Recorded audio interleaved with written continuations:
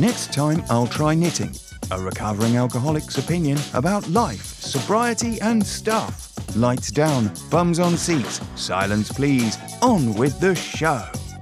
Welcome to the second part of a series exploring what the GPT neural network has to say about sobriety, the 12 steps and other methods of getting sober.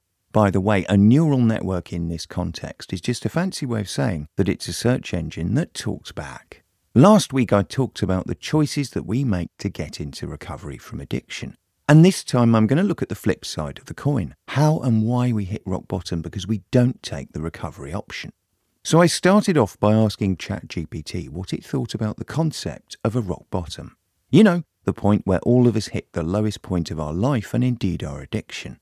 It had a fair amount to say about the subject. Rock bottom is the point where alcoholics are ready to seek help for their problem. While there's some anecdotal evidence that hitting a rock bottom can be a powerful motivator for change, there's little scientific evidence to support the idea.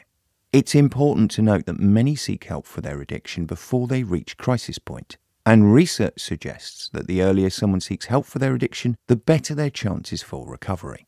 Well, that's an interesting statement in itself, isn't it? There's a suggestion that the sooner people acknowledge they have a problem, the easier it is to fix. I mean, I can drive my car for a while, and if there's a strange rattling going on, I can probably fix it quickly. But if I drive my car until it literally explodes in the middle of the road before I take action, there's nothing left to fix, and most people would think I'm a little bit mad. But that's exactly what alcoholics and addicts like me do. We carry on till we literally explode, implode, or at the very least do something very bad to ourselves. So what's going on there? I asked ChatGPT for a potential answer, and this is what I got.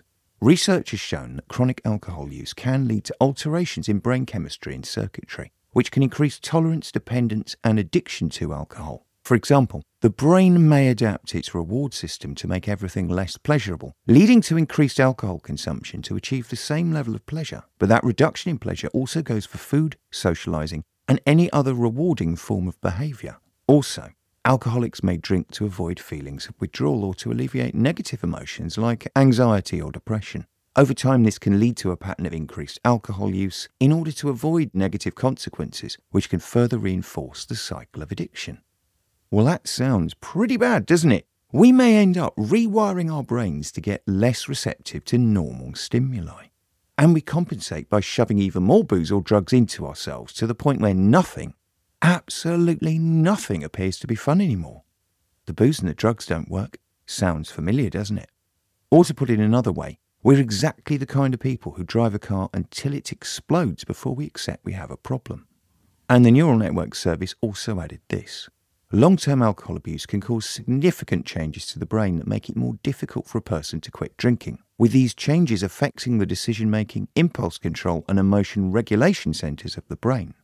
The sum total of these effects contribute to the development of alcohol dependence and addiction, making it difficult for an individual to control their drinking despite negative consequences. So it really doesn't take much to conclude that we alcoholics and addicts may be programming ourselves, just like a computer, to hit rock bottom by consuming too much of our drug of choice. I'll let you dwell on that thought that we literally reprogram ourselves to hit rock bottom because we rewire our brains. It's a pretty frightening thought, isn't it? But as always, there's a solution to this downward spiral. After all, anything we can program, we can deprogram, if we do it one day at a time. Meanwhile, I'll see you in the next episode where I'm going to take a look at the number one thing that keeps us out of recovery from addiction.